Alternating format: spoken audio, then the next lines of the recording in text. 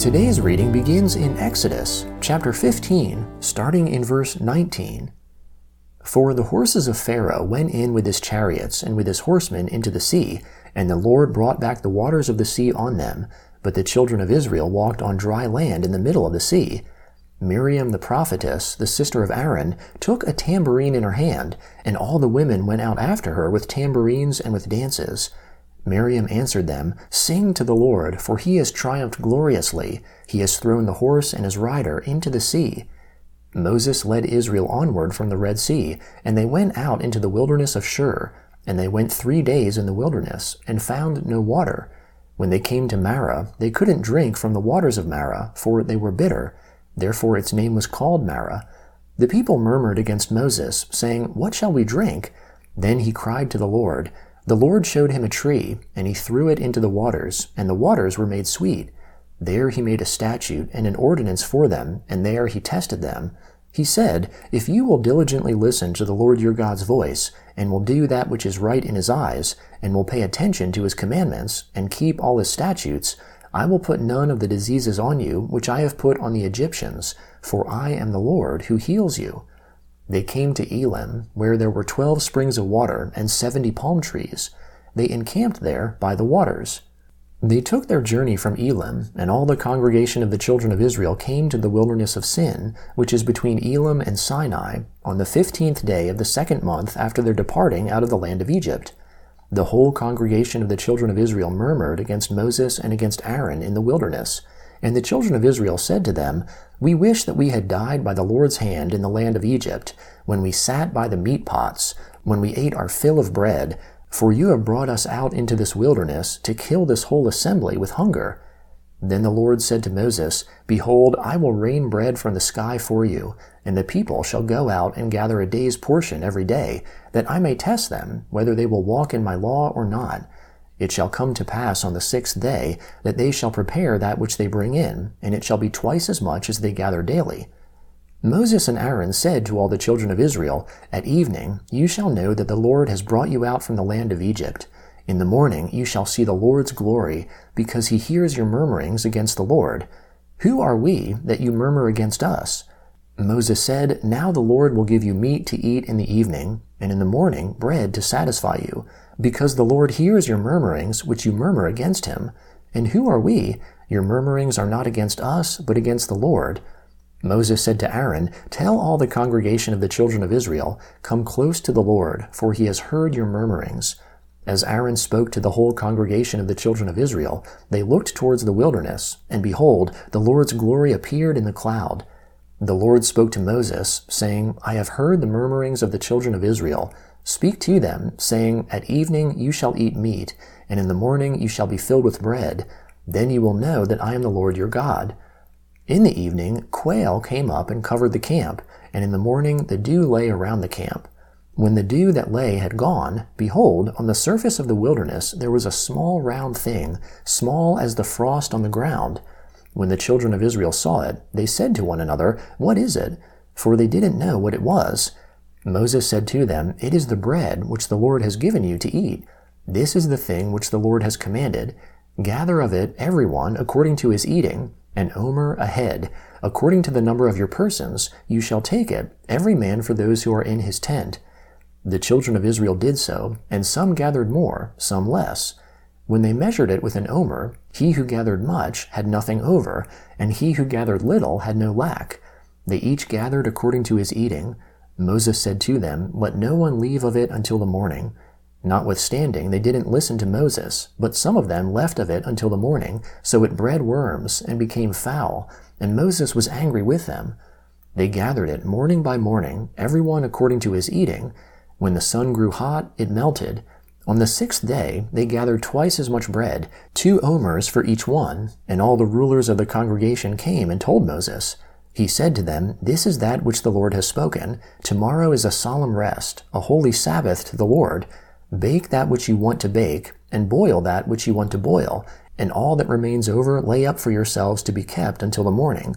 They laid it up until the morning, as Moses ordered, and it didn't become foul, and there were no worms in it.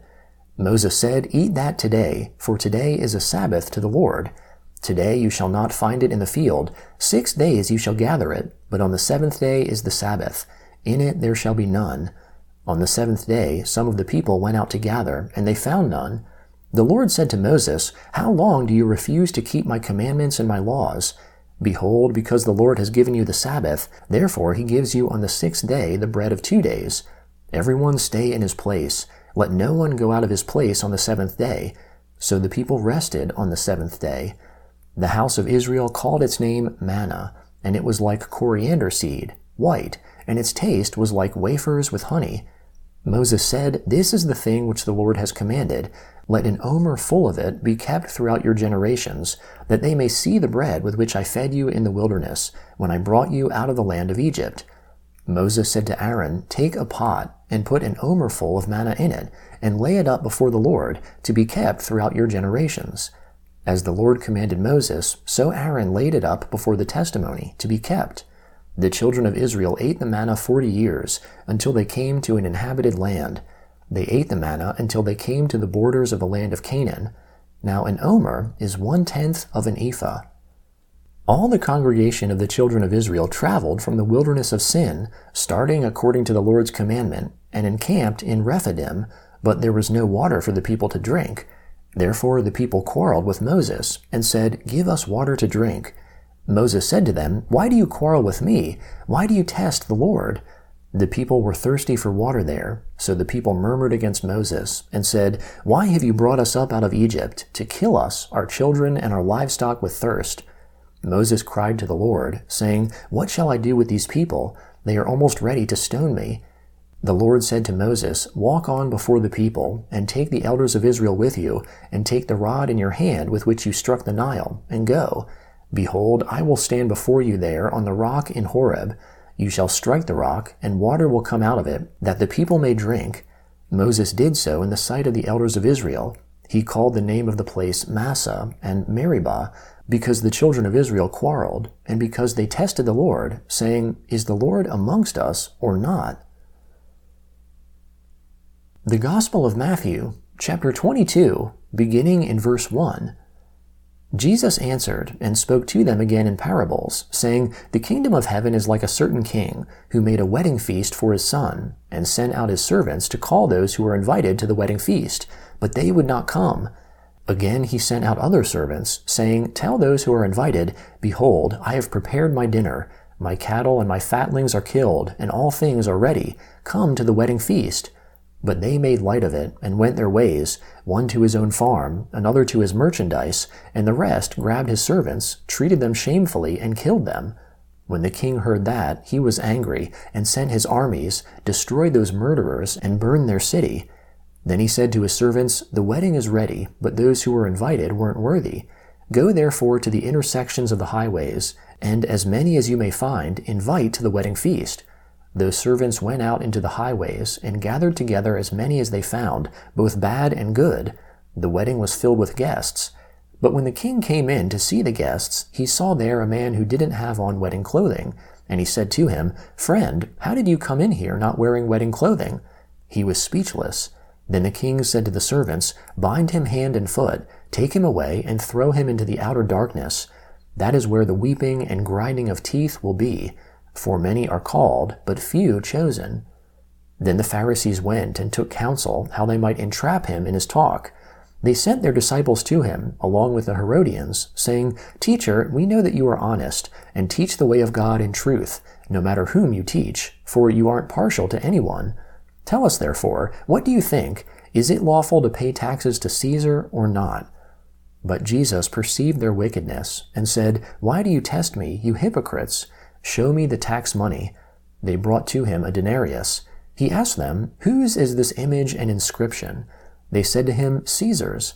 Then he said to them, Give therefore to Caesar the things that are Caesar's, and to God the things that are God's.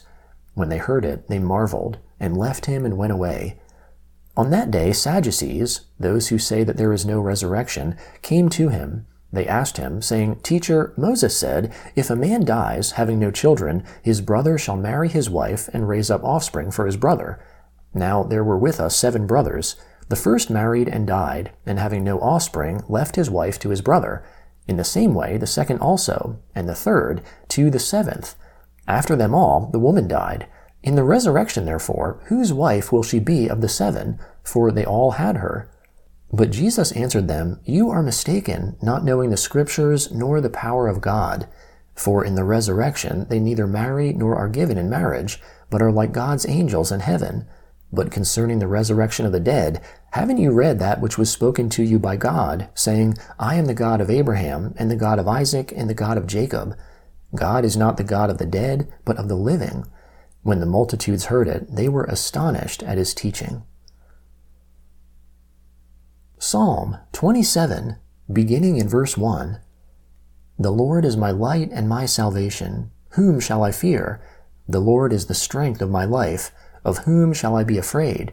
When evildoers came at me to eat up my flesh, even my adversaries and my foes, they stumbled and fell. Though an army should encamp against me, my heart shall not fear. Though war should rise against me, even then I will be confident. One thing I have asked of the Lord, that I will seek after, that I may dwell in the Lord's house all the days of my life, to see the Lord's beauty and to inquire in his temple. For in the day of trouble he will keep me secretly in his pavilion. In the secret place of his tabernacle he will hide me. He will lift me up on a rock. Now my head will be lifted up above my enemies around me. I will offer sacrifices of joy in his tent. I will sing, yes, I will sing praises to the Lord. Proverbs chapter 6, beginning in verse 20. My son, keep your father's commandment, and don't forsake your mother's teaching. Bind them continually on your heart. Tie them around your neck. When you walk, it will lead you. When you sleep, it will watch over you. When you awake, it will talk with you. For the commandment is a lamp, and the law is light. Reproofs of instruction are the way of life, to keep you from the immoral woman, from the flattery of the wayward wife's tongue. Don't lust after her beauty in your heart, neither let her captivate you with her eyelids. For a prostitute reduces you to a piece of bread, the adulteress hunts for your precious life.